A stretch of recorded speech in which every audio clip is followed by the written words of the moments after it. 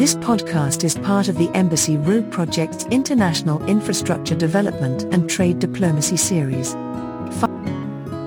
What you need to know about small modular reactors, a strategic shortcut to zero-carbon energy.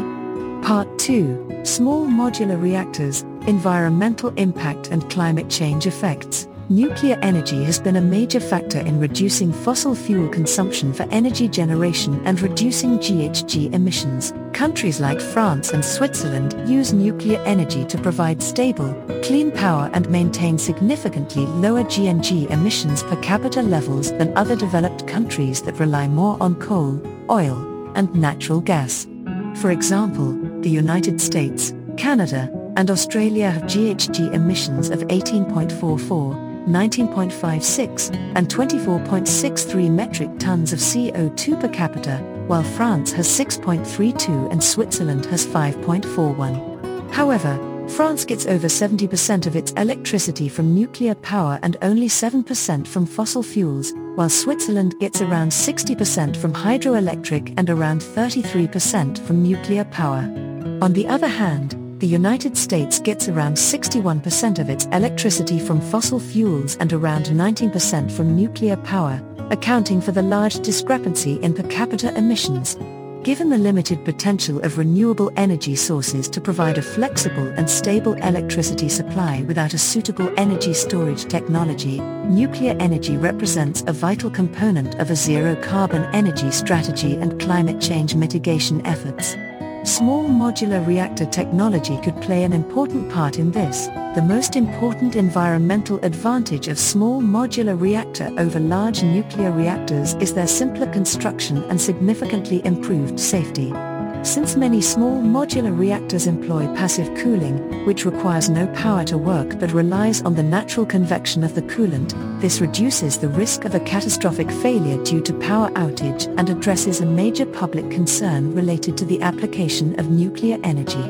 In addition, the smaller power output of small modular reactors requires a less developed energy grid, allowing them to be built in less populated and developed areas, further reducing the population risks.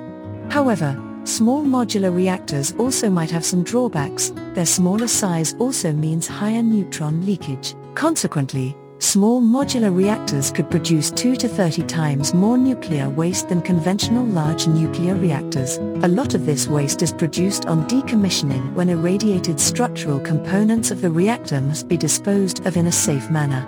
In addition, the amount of waste depends on the type of coolant used, with most waste produced by reactors with solid coolants like sodium or molten salt reactors. There have also been questions about whether the existing nuclear waste management systems would be sufficient to store nuclear waste produced by the small modular reactors. A study shows that nuclear waste from small modular reactors could be more physically reactive due to lower fuel burnup, resulting in a higher risk of recriticality, which has important implications for waste storage and manipulation. There is more research to be done in this area since NuScale Power responded to the publication of this study by claiming that their 250 MW thermal core produces similar amounts of nuclear waste as the existing large-scale reactors. However, the study used NuScale 160 MW thermal core as one of the 5 systems, rather than the 250 MW thermal core deployed at the NuScale Voigtla plants. In addition, the International Atomic Energy Agency believes that the spent fuel from the small modular reactors can be handled using existing methods and facilities used for large nuclear reactors.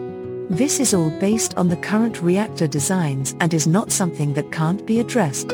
One way of reducing the amount of radioactive waste is to use nuclear reprocessing, where fission products and unused uranium are chemically separated from the spent fuel. These can be repurposed and used as radioactive material, reducing the physical reactivity of the remaining waste and making it more manageable. Using several rounds of nuclear reprocessing could reduce the amount of waste produced by small modular reactors.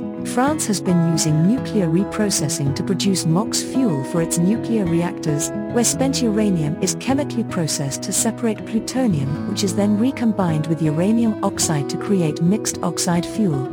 This can then be reused as fuel in the nuclear reactor. Denis Lepay, Senior Vice President and Head of the Nuclear Fuel Division at EDF, the French nuclear power plant operator, says, this makes it possible to limit the volume of materials and to minimize waste while conditioning it in a safe way.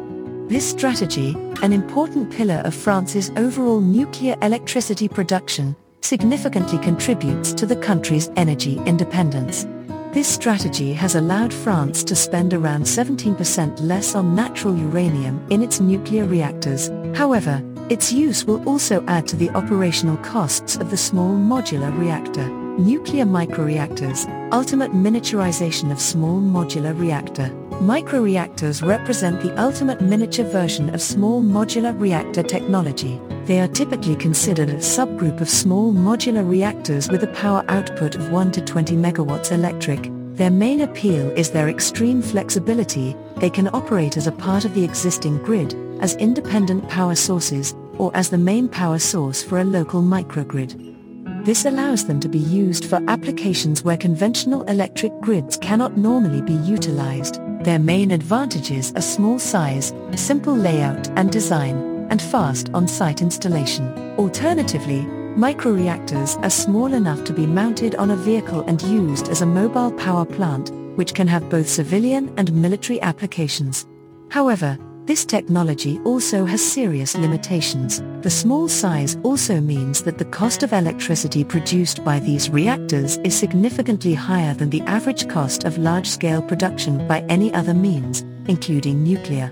Their capital costs are typically $10 to $20 million per megawatts electric installed. Normal operation and maintenance costs are typically $300 to $500,000 per year per megawatts electric, and refueling costs are typically $12 to $30 million.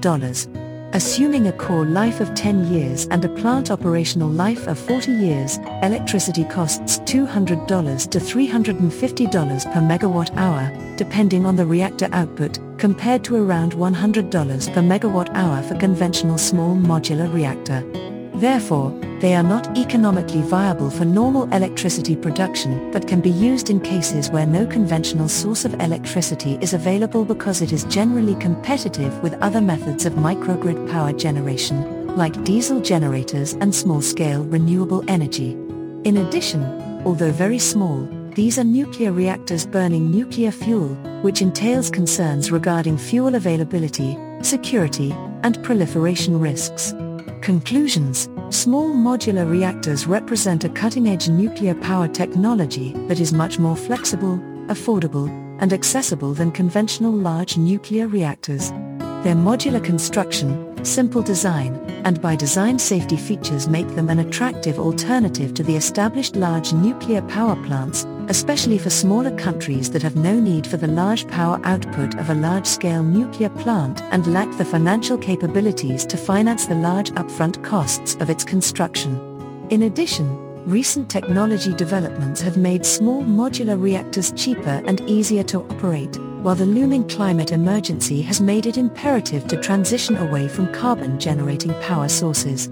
Due to daily and seasonal fluctuations in the power output of renewable energy sources, limited availability of hydroelectric power, and lack of efficient large-scale energy storage, nuclear power is left as the only realistic option to provide stability and flexibility to a national power supply in a zero-carbon energy system. However, the limitations of large-scale nuclear power, especially its large upfront costs and safety concerns, created a negative public perception.